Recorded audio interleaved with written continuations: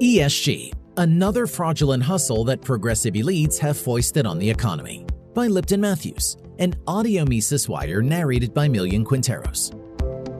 The allure of environmental, social, and governance ESG goals has hypnotized corporate America into offering ESG funds that score investments for prioritizing social goals. Companies that account for environmental, social, and governance goals in their decisions collectively held $8.4 trillion in U.S. investment assets at the beginning of 2022. Leading investment firm BlackRock more than doubled its holdings to over $500 billion, and other players are following its lead. ESG investing is becoming a permanent fixture in the global corporate landscape, but not without backlash. Some entrepreneurs and politicians in the United States argue that prioritizing ESG investing at the expense of shareholder welfare will diminish returns for investors.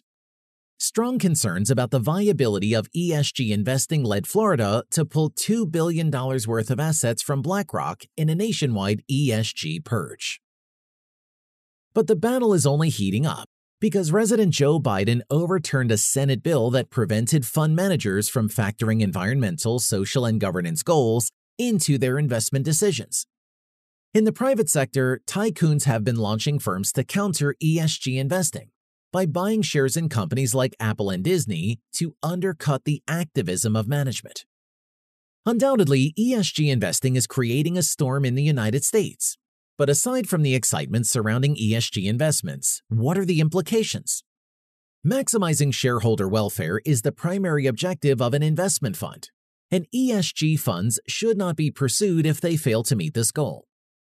Some posit that since shareholders are the owners of the company, they must be free to advocate policies that achieve ESG goals. Therefore, ESG investing can be compatible with maximizing shareholder welfare. However, companies must ensure that shareholders are appreciative of the costs and benefits of ESG investing. Shareholders might perceive virtue in using their investments to effect social change, but learning that ESG funds are uncompetitive will surely alter their outlook. Although research on the feasibility of ESG funds is in its infancy, studies show that they have not been delivering for investors. ESG funds have done worse than their S&P counterparts, and the typical ESG fund fees can be 3 times the reported figure. Additionally, empirical research does not make compelling arguments for ESG investing. According to one financial paper by Samuel M. Hartzmark and Abigail B. Sussman, there is no evidence that high sustainability funds outperform low sustainability funds.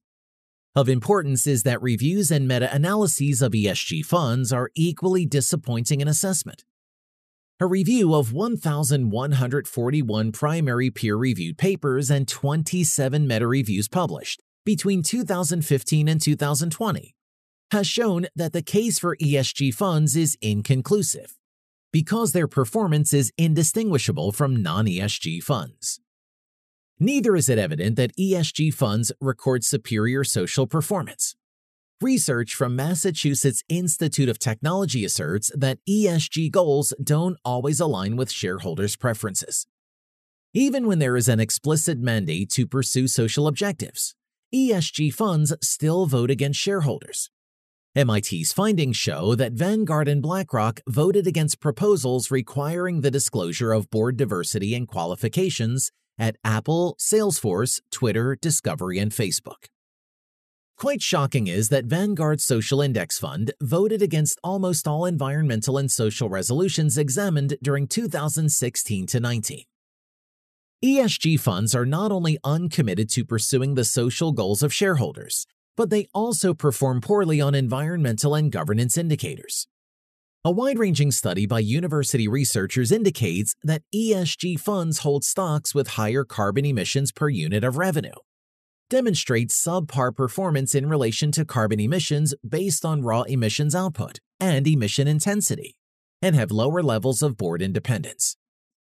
By objective measures, ESG funds are failing to promote social objectives and deliver returns for shareholders. However, because shareholders own companies, they can always lobby for ESG funds.